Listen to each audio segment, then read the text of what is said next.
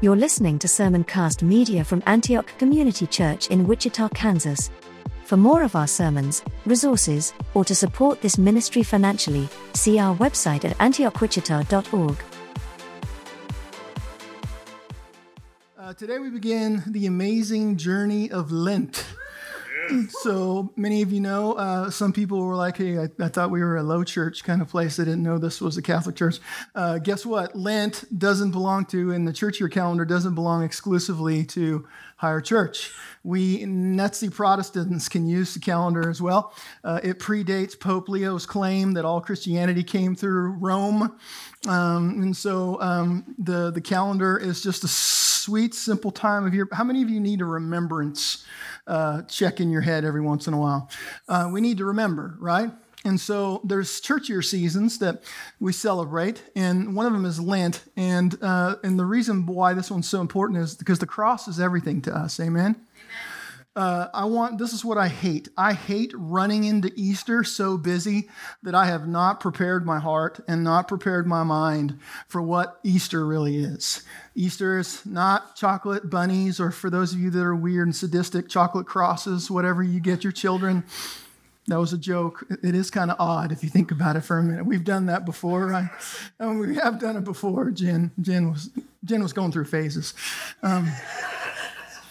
We were trying to do the most Christian thing, and so chocolate cross, chocolate instrument of death with cherry filling was great. But the cross is everything for us, and we don't want to run into Easter blindly. And the season of Lent is set up 46 days, but it doesn't. The Sundays aren't included in the overall count. Observed for 40 days, runs up to Easter, starts on Ash Wednesday, so we've already begun.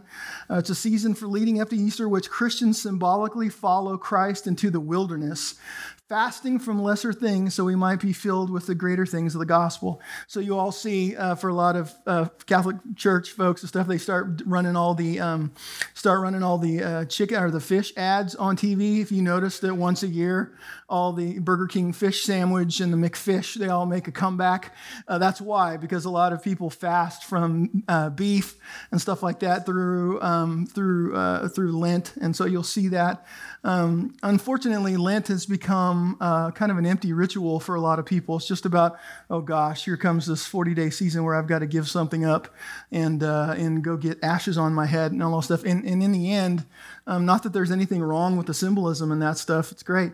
But in the end, the bigger problem is the cross is everything for us, whether we remember it or not. Amen? And so this journey of 40 days and the 46 days total of Lent is literally designed.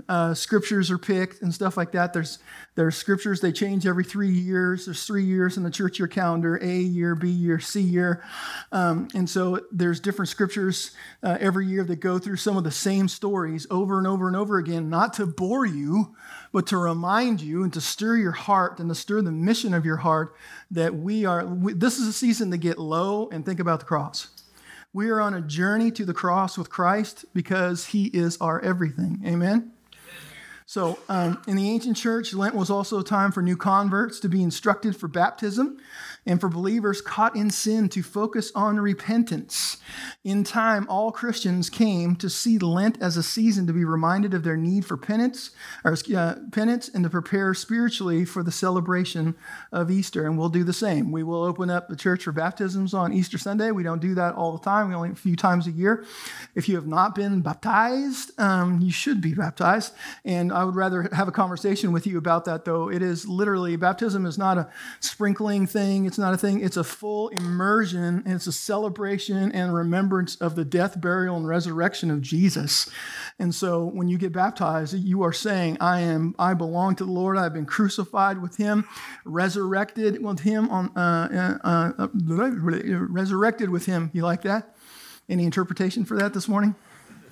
Dang it. But in its clearest form, if you want to get baptized, you should talk to myself or one of our pastors, house church pastors.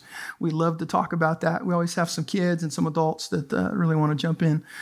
So in the clearest form, Lent is a sweet time of preparation for believers to focus on the cross. Now, isn't that morbid to think about a whole season about focusing on this instrument of death? Yes, that's exactly why we focus on it. We talk about Christ the victor a lot. We also need to focus on Christ the victim. Amen? There's two pieces in it. Christ the victor who reigned over death, but Christ the victim. We lower our heads to know, listen, your sin that was paid for on the cross cost someone something.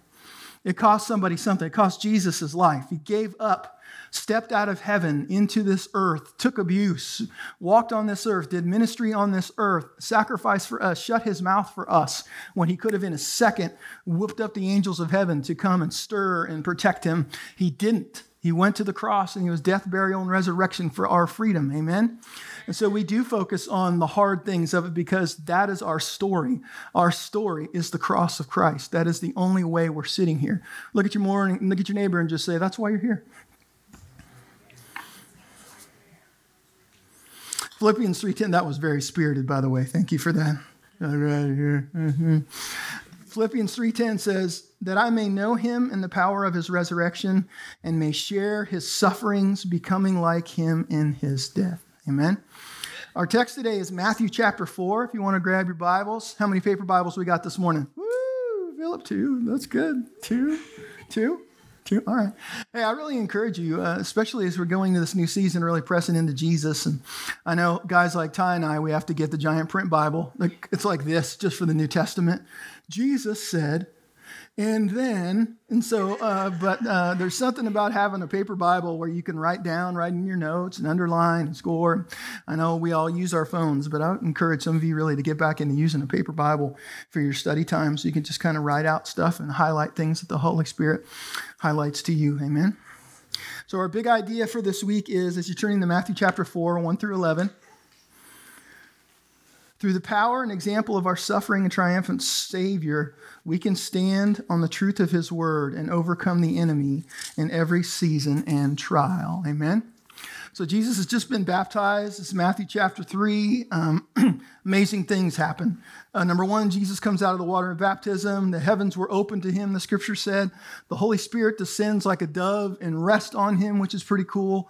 You hear the voice of the Father come thundering from heaven, and he says, this is my beloved Son, with whom I am well pleased. And it's the beginning of Jesus' earthly ministry. And exactly from that place, right from that place after his baptism, all this holy, amazing thing happened. God's voices spoke. Things are thundering.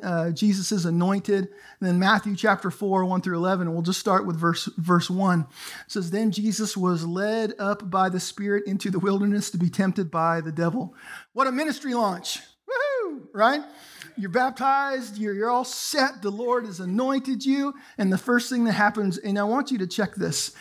Who led him into the wilderness to be tempted? The Holy Spirit. Isn't that an interesting situation? When you think about that for a little minute, this is your shiny, happy Jesus in a box. This is where Job theology doesn't match up. People get very confused when they think about this. Why on earth would the Spirit lead Jesus out to be tempted? Why would he lead him to be tempted? Was it to make sure he was ready for ministry? No, he'd already had God's approval, right? Was it just because God's a smitey smiterton and he wanted to make Jesus trip up and fall down? The answer is no. Here's what I think, and I think that most scholars agree. Jesus was led into the wilderness by the Spirit to be tempted, to demonstrate how we can resist temptation to sin and how, through Christ's power, we too can overcome. He's our witness. Amen? He's an example of dependence on the Word of God. Everything that he goes through right now, he only answers with the Word of God. He's our example. To prepare for his ministry. Now, the question is, does Jesus allow us into places where we can be tempted? Yes. We are led into places to be tempted. If Jesus was led into place to be tempted, we're led into places to be tempted. Now, why would he do that to us? So we'd fall, because he enjoys watching us screw up. right? He really enjoys you falling on your face and not being able to deal with it. No, it's a joke. It's to build faith. It's dependence. It's just like Jesus' witness, reliance on him that you can resist the devil and his lies. So we get put into places sometimes. By the way, sin comes and temptation comes because the world is broken and fallen. But the Lord takes us and allows us to be in places where we're tempted. And by the way, if you turn on the TV, you're tempted. You turn on your computer, you're tempted. You walk down the street, you're tempted. There's temptation all over the place. Amen? But listen to this, 1 Corinthians 10:13. No temptation has overtaken you that is not common to man. God is faithful. Say faithful. Faithful. And he will not let you be tempted beyond your ability, but with the temptation, he will also provide the way of escape that you might be able to endure it. So what did that just say? You'll never be tempted beyond your ability. You'll never be tempted beyond your ability to say no. You always have an option. You always have a way out. It's spirit-led and driven. So even though we get taken into places where temptation comes, it's not for us to fail. It's actually for you to succeed. Amen? There is power in the name of Jesus. Somebody say amen. We can resist the devil. This is what this whole journey and this whole story is about, is being able to resist the devil. Sometimes I think some of us act like we're yo-yos of the devil, and every time he blows in the wind, we're bouncing all over the place, when in the end, we don't have to be bounced around by the enemy and his schemes, amen? We don't have to be bounced around by the flesh or the world and their schemes, amen? We are Christ crucified. We are the righteousness of God. And there are some other parallels here. And so when you read through this, there's more than just one image going on. The first Adam and the second Adam. The first Adam was who? Adam. All right. And the second, bang. All right. And the second Adam is Jesus. There's a comparative in the scriptures where the first Adam brought death and the second Adam brought life. And so if we see in here, both were in the wilderness, both were tempted by the same enemy. One brought death and the other brought life and victory. 1 Corinthians 15:45 says, "Thus it is written, the first man, Adam, became a living being. The last Adam became a life-giving spirit." Amen? Wiersbe says this: Adam met Satan in a beautiful garden, but Jesus met him in a terrible wilderness. Adam had everything he needed, but Jesus was hungry for 40 days of fasting. Adam lost the battle and plunged humanity into sin and death, but Jesus won the battle and went on to defeat Satan in more battles, culminating in his final victory on the cross. Amen? We're more than conquerors. It's another reason why I believe that it's true from the scriptures of why he allows us to go through these things. And why did he go through these things? Hebrews 4:14 through 16. "Since we have a great high priest who has passed through the heavens, Jesus, the Son of God, let us hold fast our confession. For we do not have a high priest who is unable to sympathize with our weakness, but one who in every respect has been tempted as we are, yet without sin. Let us then with confidence draw near to the throne of grace, that we may receive mercy and find grace to help in need." Here's the beautiful thing about Jesus. He's fully God, say fully God, and fully man. He understands temptation. Amen? And so that's why some people will get into this deity thing. Well, Jesus was God on earth just doing his godly things. No, Jesus was fully flesh and fully man. He's Alpha and Omega. He's lion and lamb. He's both. Amen? So he's fully man. So another reason why we see Jesus get tempted in the wilderness is to show that he has everything in common with us. He went through the same temptations we went through, the same opportunities to stumble as we do, and he came out in victory. Amen? Verse 2 says, "After fasting 40 days and 40 nights, he was hungry." This is where the waffle story applies. Okay, so fasting for 40 days. Why? He was in a time of preparation, okay? Fasting, going without food or a worldly need or want, and filling a void with greater desire, concentration on God. 40 days, there's this deep fulfillment of the word, of everything that Jesus does. His humanity, he was hungry. Were you hungry after 40 days? Anybody in here done a one-day fast and you're ready to eat your child's arm off? Amen. Right. Praise God. You get a little grouchy. Amen. Oh, I'm fasting. I'm spiritual. Amen. But he was hungry. And so verse 3, it says, "And the tempter came and said to him, 'If you are the Son of God, command these stones to become loaves of bread.' But he answered, 'It is written, man shall not live by bread alone, but by every word that comes from the mouth of God.'" So what was the temptation that the enemy brought? And this is what I call it. He brought him the temptation to doubt and to do things for himself. The enemy is suave at coming and making us doubt. And I believe that the devil we see the devil came and searches him out. The scriptures say he's like a prowling lion looking for us to devour, right? So he's on mission. But Spurgeon says this, but let us do what we will. We shall be tempted. God had one son without sin, but he never had a son without temptation. Ow! Temptation is a part of our life. And so Jesus, he's in this place, and he's just been anointed by the Lord. He's just been baptized. And then all of a sudden, there's this attack from the enemy when he had been immersed and proclaimed from the Father. And I will say this, we have to consider his state as he's in this place with the devil. He was especially devout frame of mind for temptation because he's been fasting and been with the Father. He was engaged in a public act of obedience, just been baptized. He was exceedingly humble frame of mind before his temptation. He was blessed by a heavenly assurance of sonship before temptation. He was filled with the Holy Spirit before his temptation. He was completely separated from the world before his temptation. And at that moment, when Jesus was on his game, the enemy comes. How many times have we seen people be baptized? We've seen people make strides forward in their faith and in their walk, and all of a sudden, shellac. Amen? Anybody ever experienced that? We used to call it the diner or the dip and dash around here. We get people that are coming like, I love Jesus. God, I want to get baptized. I'm all in. I want to be discipled. And they get baptized and they start walking with the Lord, and all of a sudden, bam, bam, bam, bam, and we lose them because they fall right out the back door. Amen? That is not a joke. Some of you will say, well, how come when I became a Christian and started following Jesus, things got harder? That's how it works, because you become a threat. Because you become, the devil doesn't have to do anything if you're just going to keep your nose in your phone and keep doing the things that are inappropriate and break the heart of God. He doesn't have to do anything. What does he have to do? Whisper to us every once in a while? But the moment he sees you starting to stretch and starting to move towards the Lord, guess what? He comes because he hates you, because he doesn't want you to be close to the Father, because he doesn't want you to be connected with the Holy Spirit. Hallelujah. Hallelujah. Amen. Here was his weapons. The enemy also hits Jesus right where his weakness is. So we've gone from his strength to his weakness. He's also hitting him with hunger. How many of you know if you have a porn addiction, the Lord is not going to, the Lord. Sorry about that. The enemy is not going to come and tantalize you with little things that don't mess with you. The enemy is going to come and mess with you in your lust. Amen? Jesus was hungry. Jesus was starving 40 days. And all of a sudden, what does the devil come and start tempting him with? And he also quotes him with doubting. So that was his weapons. His weapons, again, another one was doubting God. This doesn't say, the question is there, are you the Son of God? It reads like this: since you are the Son of God, where is he?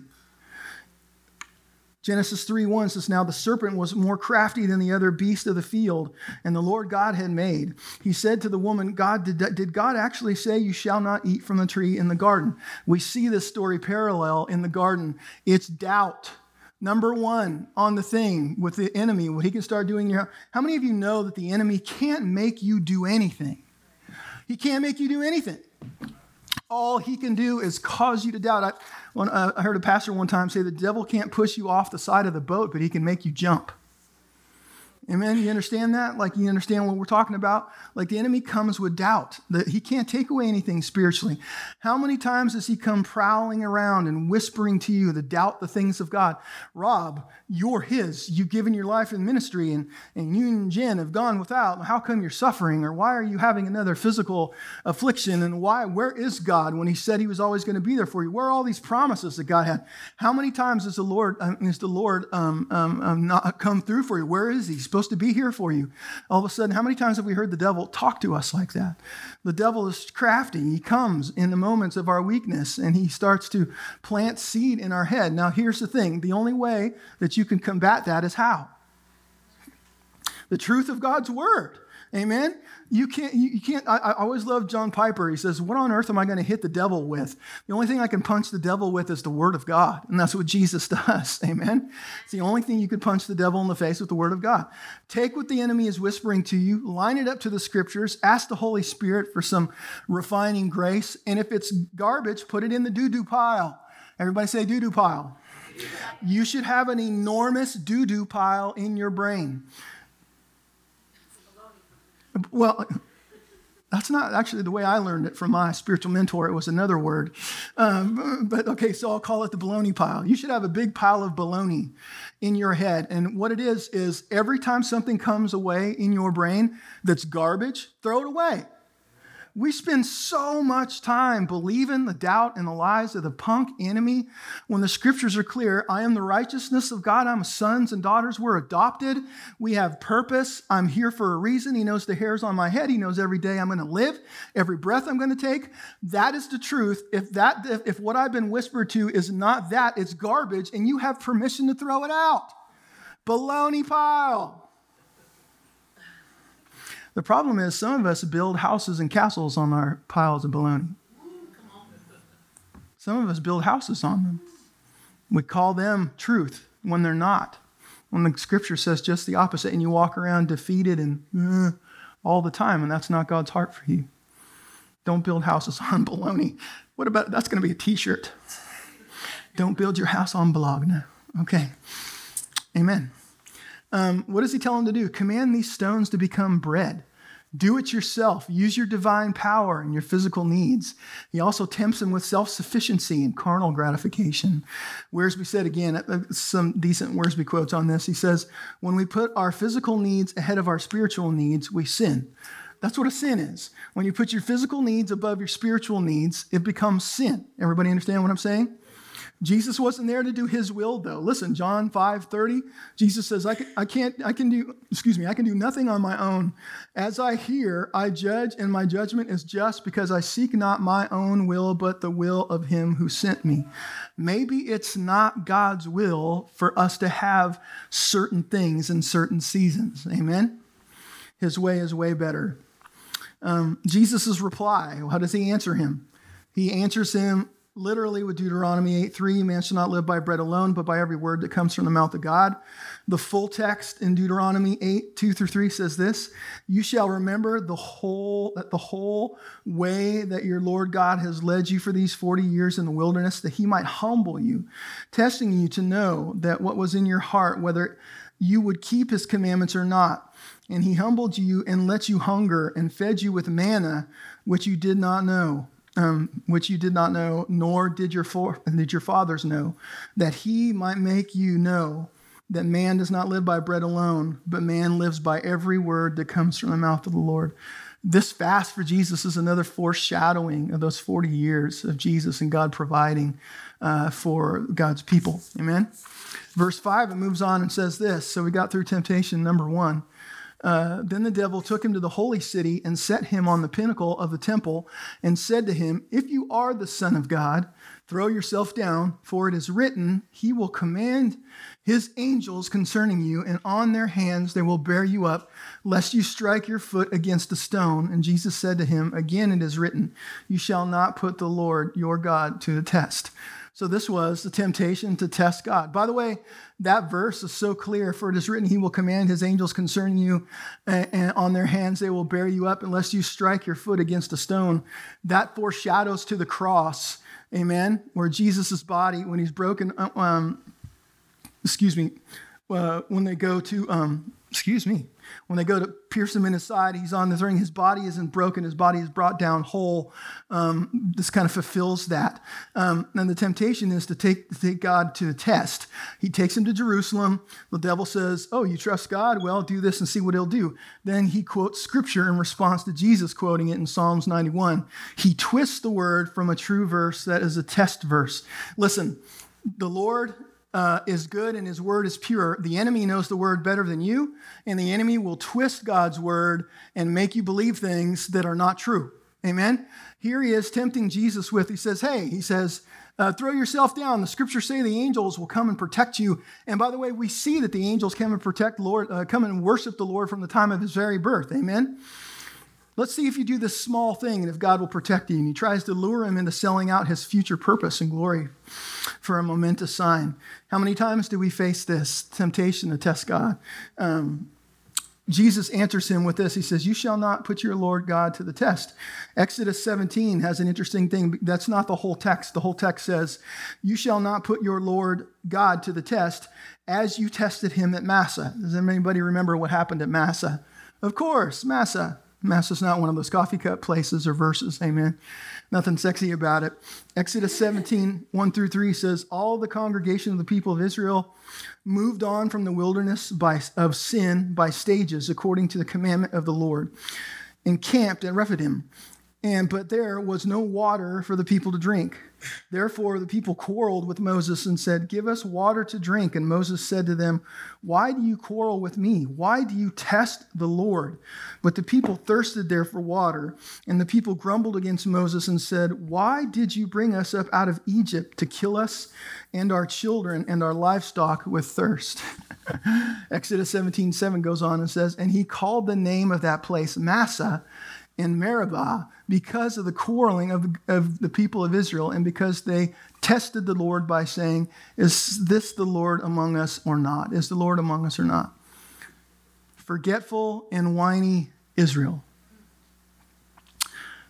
What it's saying here in Exodus is by their whine and by their commanding Moses to provide for them, because, listen, they went through 40 years of being in the desert, God providing manna from heaven, fire by night. They just survived going through the Red Sea and it being parted in two, and they're complaining again, and they're kicking against God, and Moses calls that testing. They're testing the Lord. Forgetful, whiny Israel. Here's the point. Don't test your daddy. Everybody understand what I'm saying? How many times when we start to whine, and how do we test God? What about complaining about where he is when you should absolutely know?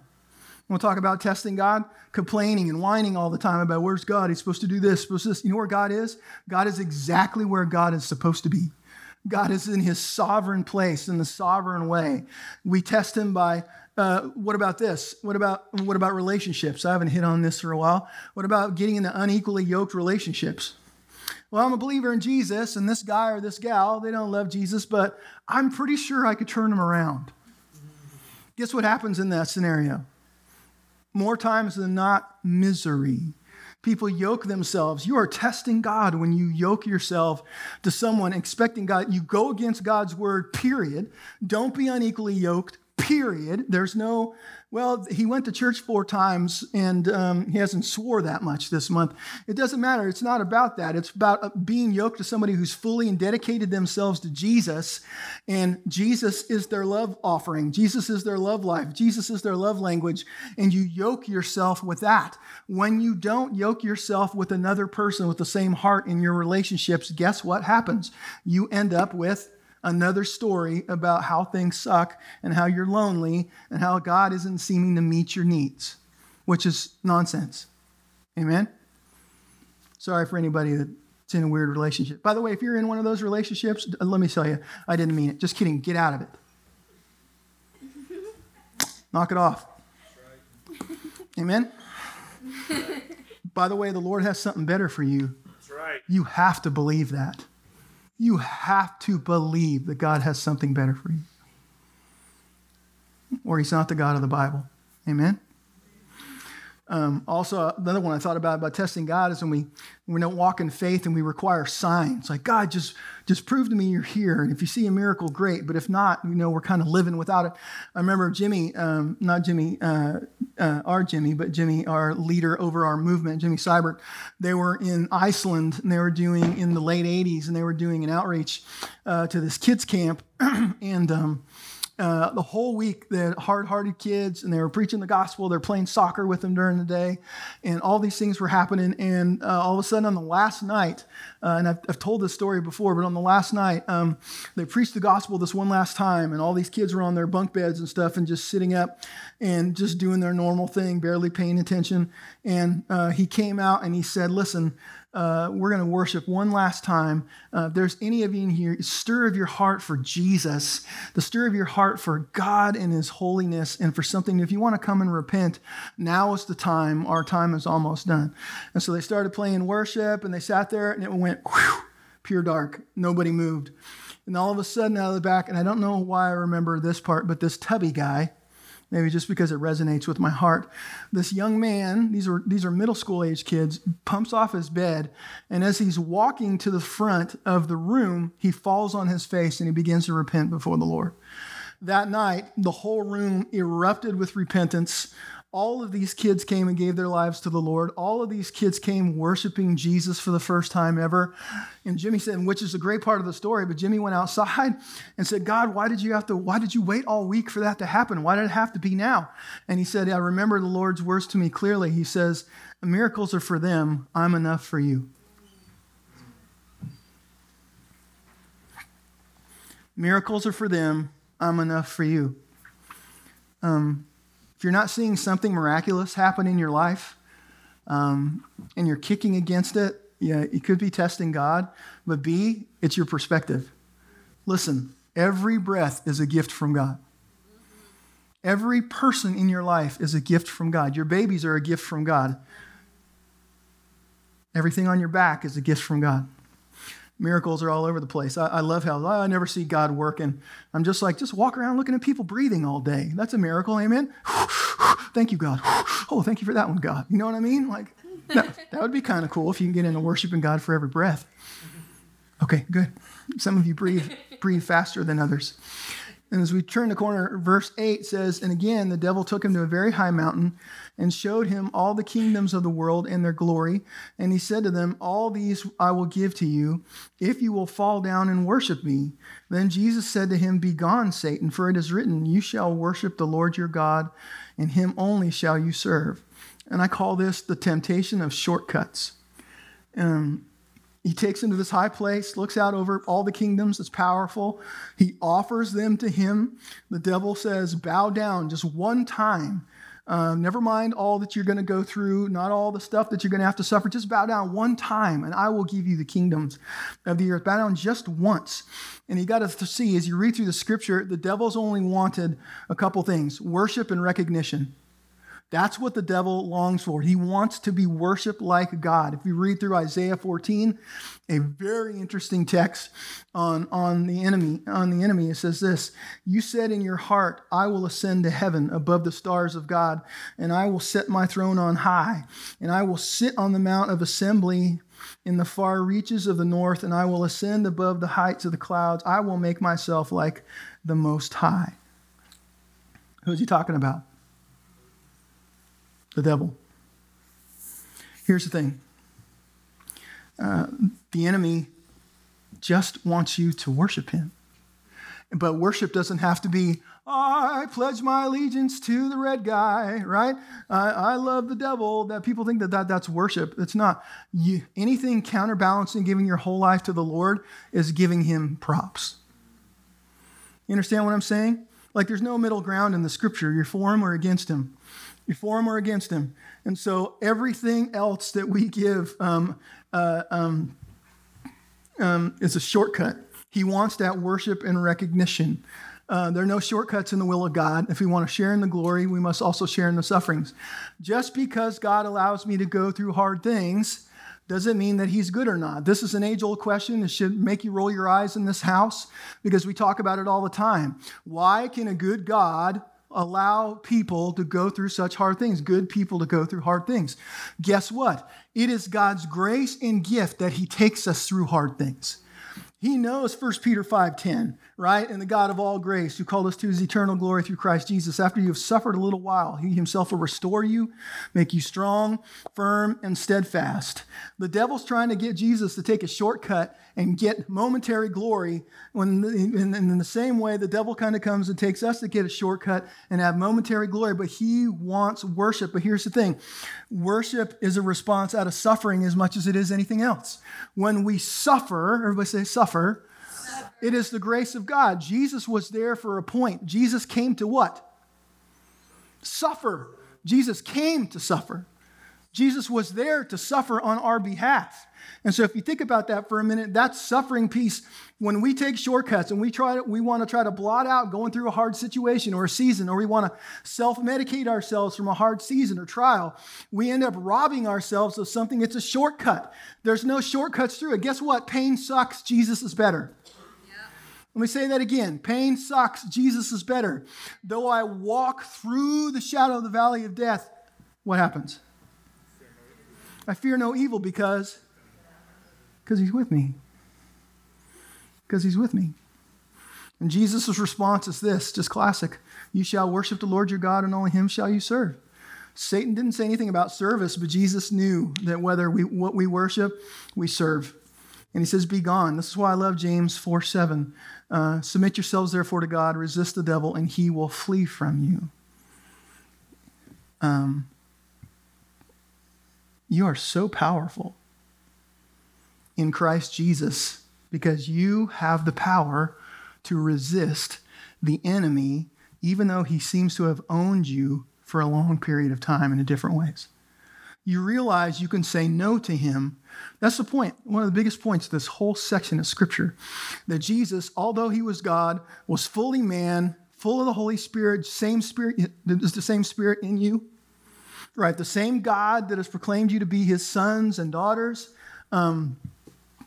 is the same one that's in you. And we have the opportunity in the power to resist the devil. Well, how come he owns me? I don't know. It's a good question. Maybe it's something that you should revisit and think about a little bit. So then in verse 11, angels, the devil left him. The devil did what? And behold, angels came and were ministering to him.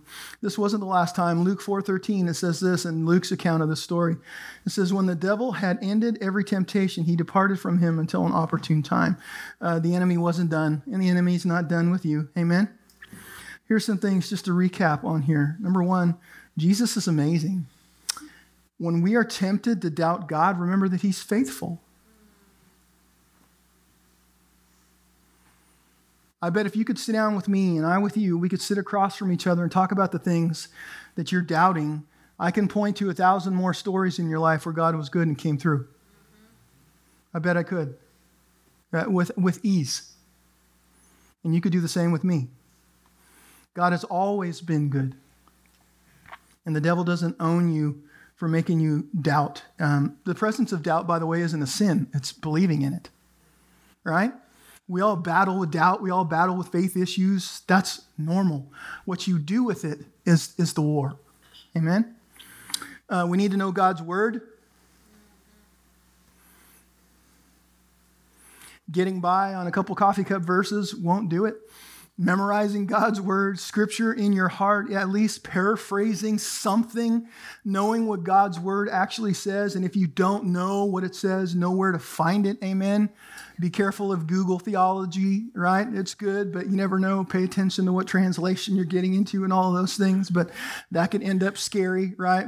We had a guy one time here at the church a long time ago that was throwing out all these quotes online to the church. He's like, hey, church, we need to be doing this. And when we looked, one of our guys said, hey, pastor, the guy's translation is the New World Translation. And I said, the what? New World Translation. And this guy was rebuking people with it. And in the end, and what is a New World Translation, Brian? Huh? It's Jehovah's Witness Bible. And he had no idea. He had no idea that this wasn't the Word of God. You have to be careful with the Word of God and what you're reading and what you know and what you have in heart so you could be able to punch the devil. Amen? We don't need to test God in anything. Having his love and grace is a miracle, so we live by faith. We don't need to take shortcuts to avoid pain and struggle because on the other side, there is so much more than we could ever see now. Listen, I'm going through this physical thing, even right now. My neck is wanting to point down. My legs hurt. Couldn't stand up for that long if I wanted to. Listen, I've got to look at this thing. When I told our group Wednesday night, our house church Wednesday night, I was like, I have a choice right now. I'm going to go through this thing. How I go through it is going to be on me. Because healing comes in the name of the Lord. He already knows my prognosis. He already knows what's up. He already knows the days of my life. How I survive and how I deal with it is on me.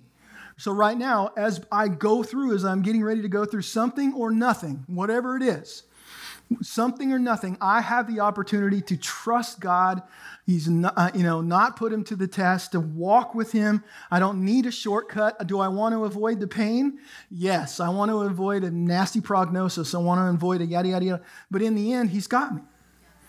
Do I really believe that? Matter of fact, I should be saying, thank you, Lord, for another opportunity to remind myself that you're just and you're worthy. And I don't need to doubt you. Amen. And last but not least, you can resist the enemy. It's possible. He doesn't own anybody. There's so many people. We've had people come in here with bad demonology over the years where, my house is full of demons. And like, do you realize the authority that you have in Jesus' name? Like, we've been on missions trips and seen the devil work in ways that we don't see him work here. We don't flagrantly see him do just massive attack and witchcraft and stuff like that. And I always just tell people, whether I'm with a group of people, we're on a missions trip or something, my answer is always the same. Do you know who you are? You have the authoritative Word of God. The Spirit of God lives in you. You are his child. You have authority over the darkness. And you can speak into that. Amen? Back to the boom. Through the power and example of our suffering and triumphant Savior, we can stand on the truth of his word and overcome the enemy in every season and trial. Amen? As we go into a time of worship this morning, just thinking about this, and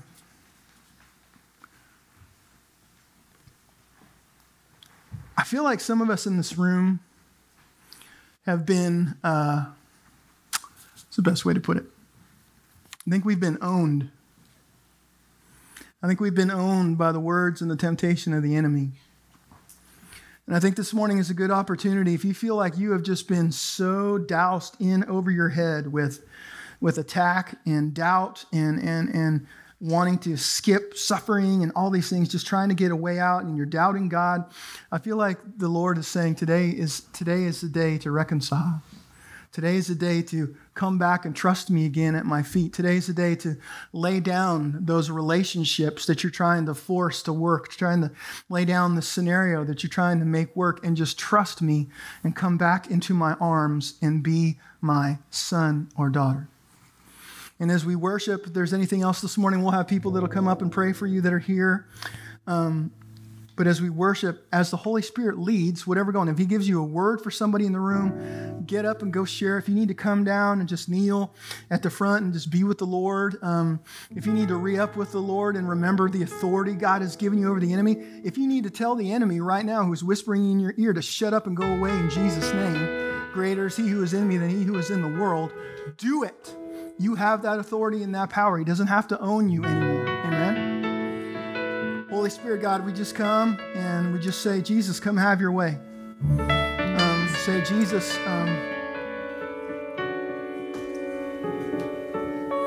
thank you for being that witness.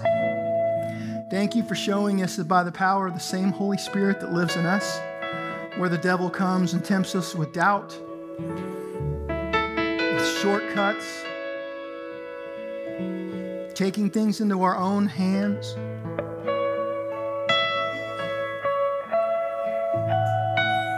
that we can overcome. Lord, I just want to come on behalf of those of us in this room who have been owned by the lies of the enemy. God, we come and we repent. Jesus, we lay those things down at your feet. God, we're sorry for taking our eyes off of you just even for a second.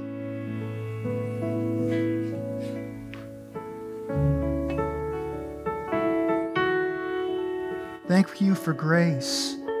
Thank you for mercy. Thankful that you're here with us right now.